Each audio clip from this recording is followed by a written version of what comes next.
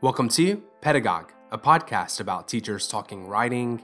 I'm your host, Shane Wood. In this episode, I talk with Ashanka Kumari about how she came to be a writing teacher, her pedagogies and classroom values, self-care and issues of power, collaboration, mobility, and graduate student professionalization. Ashanka Kumari is Director of Writing, Assistant Professor of English, and Global Human Rights Fellow at Texas A&M University Commerce.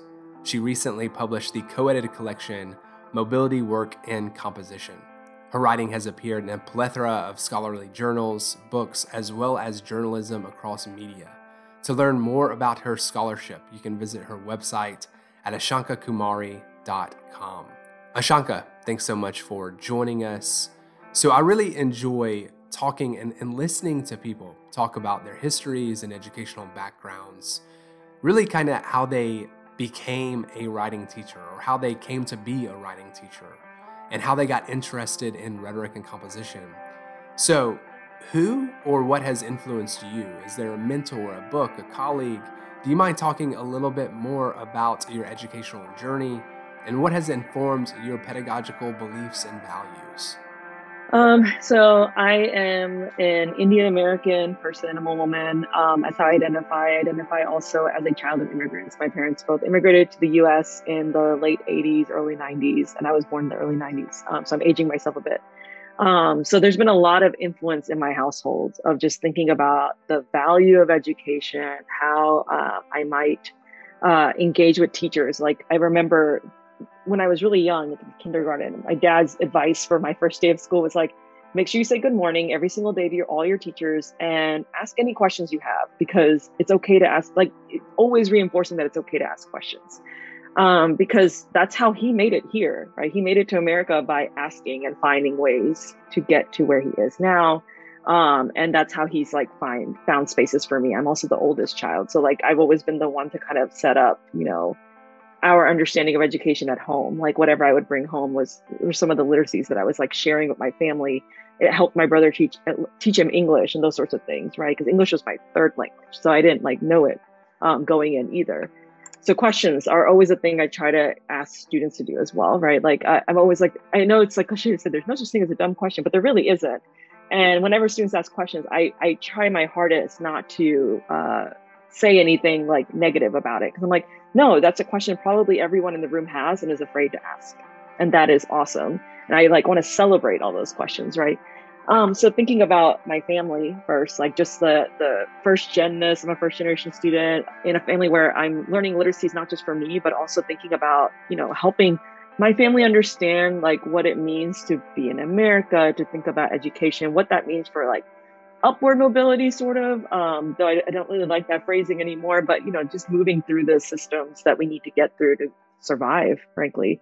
And I've had a lot of different kinds of teachers. So I grew up in New York City. I was born in New York City, but we moved to North Alabama when I was 9 years old, which are very starkly different environments. I often call it a reverse culture shock, like, because it was a very culturally diverse environment in New York where I like never really recognized how difference was happening, because it was everybody was right. It was just, we all are different. Like I don't even know that there is any other way than going to Alabama, where it was like I stood out like as a sore thumb because it was like the only in all my classrooms or whatever that is, right?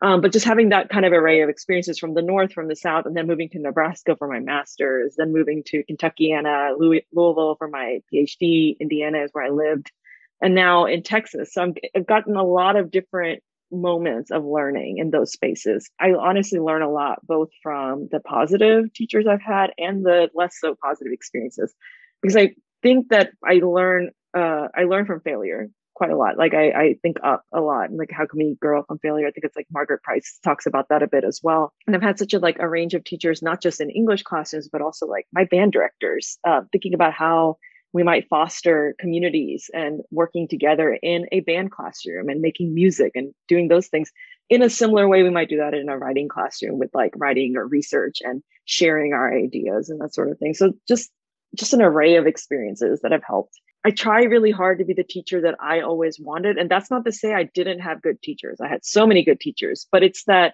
there's like a great quality in so many. And I want to like make the class like kind of like a gumbo of those things, right? Like pulling some of the best of all the worlds. And I don't think there's such a thing as a perfect teacher, and that's not something I'm trying to be ever.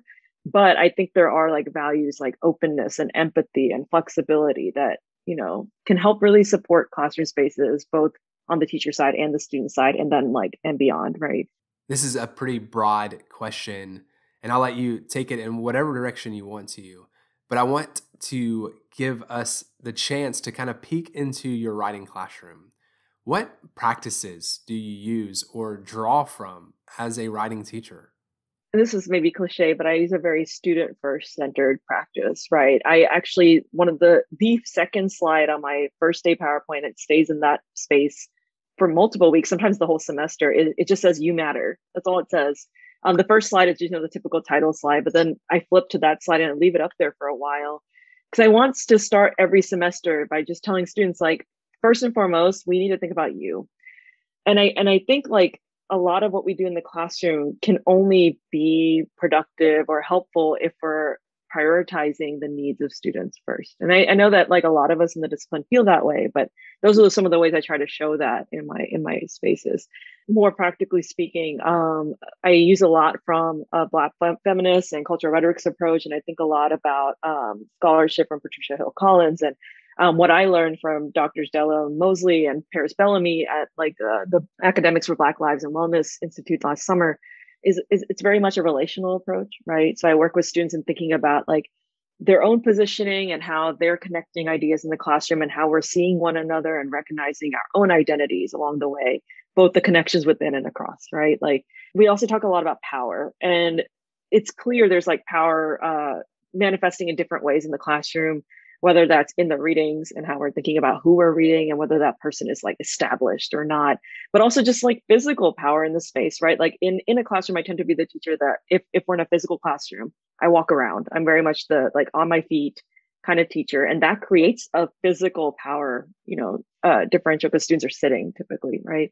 And sometimes I sit with them if they're presenting. I will join them in the spaces. It's like my way of trying to shift the power, but I know it's never going to be perfect, right? So we think a lot about power and how that impacts, our community and how we're going to engage with one another, but also with the things that we're looking at and things that we're researching. So I'm finding myself thinking more and more about self-care, even more prioritizing mental health in the classroom and having like as honest of conversations as I can with students about those things. Because to say like everything we're doing is important, sure, in the classroom, but it can only go so far as we can engage it and take care of ourselves along the way.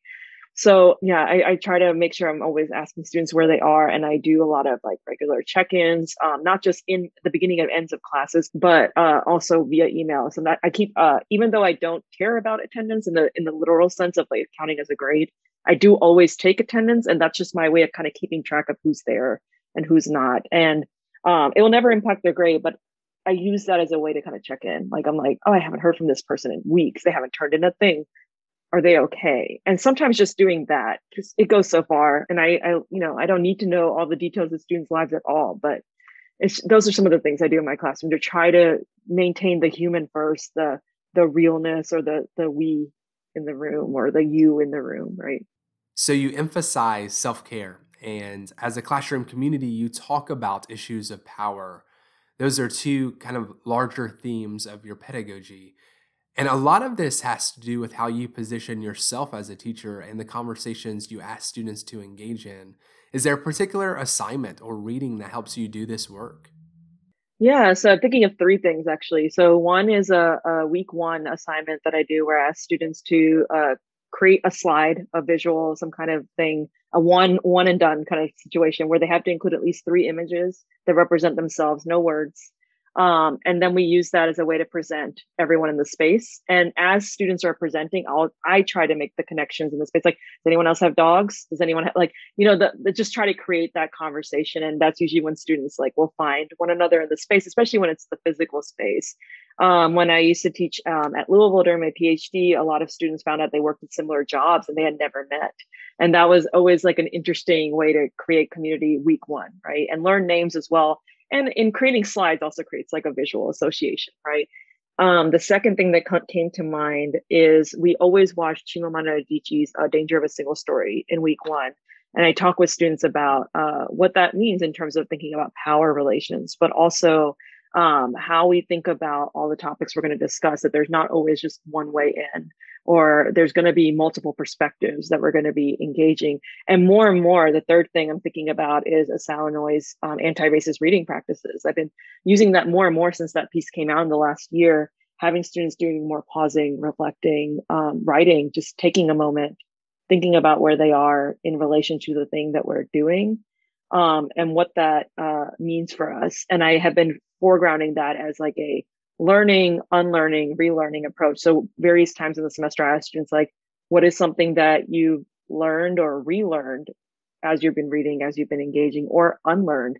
Because I think a lot of these things require us to continue to assess and reassess our own practices. And I try to model it, but also ask students to do it as directly as I can, literally in writing prompts during classroom, usually more quote unquote low stakes activities that can feel high stakes, but they're not graded. So your teaching and research is extremely collaborative. You've co-written articles, co-presented at conferences, and have been involved in numerous professional collaborations and initiatives. And this feels, super intentional. I'm interested in hearing more about what draws you into this collaborative work and what stands out to you the most about it. I don't know if it was intentional from the beginning, right? I think it just became something that I was always drawn to, and I found that I enjoyed it more than working by myself. Not to say that I can't work alone, and I do that too, but there's just something about like having a space of people thinking and sharing ideas, and people with like all different strengths and weaknesses and experiences, right? And just learning from one another and then doing something with that. There's like a different kind of energy that just happens in a space where you can bounce ideas off one another. Makes me think of like writing centers, right? I think writing centers are a great model of this. And that is the thing I have somewhere I have not worked is a writing center, but I definitely lived in them as a graduate student in particular. Sometimes it becomes a like, what doesn't draw me to collaborative work? Because the people are like part of the reason why we do some of the things we do, right? Like research is going to people, it's going to communities. And so by doing it with the people, I think it's better. It makes us better to kind of learn from one another. And I learn new stuff every time that I can then pass forward to the next project or to the next community. I talk with students a lot about like the value of collaboration. And when we talk about group work, and I'm like, I know like group work has this like negative rap of being, historically not the favorite thing of everyone. There's all the like terrible versions of it on television that we see of like the one person does all the work, etc. But these are the things we can do with group work that we cannot do alone, that we need each other's strengths and experiences to learn. So there's a couple of things that come to mind. Yeah, so I thrive in those spaces. Let's talk about your co-edited book, Mobility and Composition, Translation, Migration, and Transformation. Can you talk about how this work contributes to rhetoric and composition studies at large, and what writing teachers can do with this collection, or how this collection offers them new ways to think about teaching and to think about mobility? Mobility's work is pulling from a mobilities paradigm, which comes from Scheller and Urey, and I can't remember what year, so I apologize for that. But it's about like thinking beyond movement, like literal movement. When we think of mobility, sometimes we think of literal movement, but it's different than that, right? It's not just thinking about what is considered outside a norm, which is how sometimes movement is thought of, right? But it's thinking of more of a fluid concept. So thinking of like how a classroom is more than just gaining skills or learning of transfer to work toward different spaces, right? But it's more than that in the sense that we have to think about like how we're impacted by or have impact on other spaces, right? Places, interfaces, whatever, what have you. And how we move in and across and about as we do that work. And that has to stay fluid because it's always changing, right? In some of the chapters, I'm thinking of John Senter-Zapico's chapter where he talks about like literally moving jobs and how your CV ends up being this like constantly transforming thing. And then I'm thinking of like Carmen Kinneard and Rebecca Lorman-Leonard's chapters where they're talking about how students are moving in their classrooms and moving across projects and thinking about their own identities or their own relationships with one another. So in those ways, mobility becomes a really useful concept for classroom thinking It's not just that everyone comes to the classroom in different ways. Yes, we know that deep down, but what do we do with that, right? Like, how do we give students space to work with the things that they're coming from, the different literacies, the different languages? None of this is static, and none of it should be static. It should be dynamic and moving and adaptable and flexible, right? Your research and teaching also includes graduate student preparation and professionalization. So, really supporting and advocating for grad students. I think that we're at a pivotal moment in grad school education and rhetoric and composition, thinking through the job market, thinking about where teaching writing happens, talking about funding and financial aid and support, talking about or listening to experiences of grad students, talking about labor conditions and teaching loads and coursework, inequities, alternative routes and professions, reimagining traditional grad seminars, reimagining traditional practices like oral exams and comps, etc. It's a long list, and there's a lot of them to reconsider and rethink about in graduate school and higher education. Are there specific practices or policies that you feel like graduate programs should reconsider to better support graduate students in the 21st century? Where do I start? I have lots of feelings about this. So in my research, I'll start with research. My dissertation focused on first generation to college doctoral students, specifically in rhetoric and composition and the ways they navigate academia with their lives. Because I started with the idea that it's already interesting that students are first generation to college, but why in the world do we keep going? And that's including myself. I was both a researcher and a participant in my own study of 22 doctoral students. Because it's interesting to think like what keeps us here in academia of all places, right? Or even thinking like academic related, academic adjacent. And it becomes more and more clear that from my participants, from what I learned in that project, is that we need better mentoring support systems. And I'm not just talking about mentoring in the sense of like bodies working with bodies, like people working with people. I'm thinking also about like financial support. A lot of us don't have the means or the understandings of what that looks like long term. We might not be working with really strong financial understandings at all. So even creating those spaces of literacy learning for that in graduate programs can be really productive. Here, we've had conversations very frankly with graduate students where they literally share their paychecks with one another. And that's a really hard thing to do because we're not quote unquote supposed to talk about money, but we do. And we do it as frankly as we can because that's how we learn when systems aren't working. We learn that like someone's paying too much, or we learn that, someone's not getting something that they're supposed to be getting, because we learned that through seeing the cracks in the system, right? And the system might not even know those cracks are there because they might not be paying attention. But if we can see those things up front, we start to advocate for those things. So I think like one of the big things I like learning more and more over time is that first we have to start with livable wages. And I know that's not the easiest thing to say, but it should be. It shouldn't be difficult to at least give students a livable wage where they're not having to work 2 or 3 jobs to support themselves, where we're not causing more debt on top of debt, because that hurts, right? And if we're asking students to engage in, if they're interested, we also have to remember that not all students are here for an academic professor job, right? That there are other alternatives to, what that looks like post-master's, post-PhD. But if we're really engaged in having folks continue in the field and do that kind of like research service, publishing work, we have to think about like how we're asking them to engage so much financially. And I get stuck a lot on the finance question because I think that even though money can't buy happiness, it can create certain mobilities, right? Scholarships help us get through programs. Then jobs help us live and function so that we can do our jobs, right? So that's one of the things I think we can do better as a discipline is not just creating a one-off scholarship, but creating a system that continues to help, people flourish and check in and help them think beyond that one moment of a scholarship. Like, oh, I gained, $1,000 thing to go to a conference. Then what? What do I do with that? How do I support you in publishing the work that you're presenting at the conference? Or thinking about, creating a new thing or helping support the next person. And I'm really fortunate here right now. I'm one of the Global Human Rights Fellows. And through that fellowship work, I've decided to use that time to work on creating or a proposal to increase the stipends for students, particularly taking away all the fees that they have to pay. Because the fees are hurting them long term in a way that, I don't think they're not necessary all the time to have students pay outrageous fees, and they could be covered in other ways.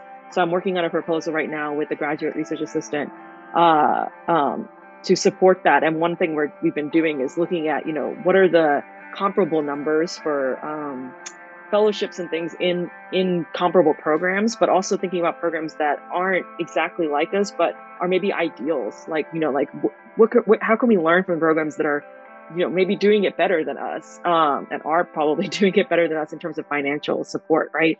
And how can we get there? Like, if we have this goal to be a stronger program, how can we get there by supporting students first? If you keep us all happy in the finance world, lots of other beautiful things can happen. And I think that's where I get stuck sometimes or in my thinking is, we have to start here with the livable means to do work before we can get to the work itself. And thinking about the systems that we're creating, we have to reassess those systems regularly. Because I think like the graduate student that was, 20 years ago is not the graduate student that is now. Even me, like I've only been out of grad school for 3 years almost. The students that I'm working with are different than I am. Like they have different needs, different goals. A lot of them are older than me. So they also have different lives that they've had before grad school. I went straight through. So I had a very different experience.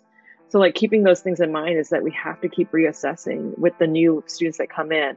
I know that can be challenging because sometimes what we're assessing now isn't going to impact the current, it impacts like the next iteration. So it can be difficult to make those projections, but just continuing to do that, we start to pick up on patterns, just like good researchers, right?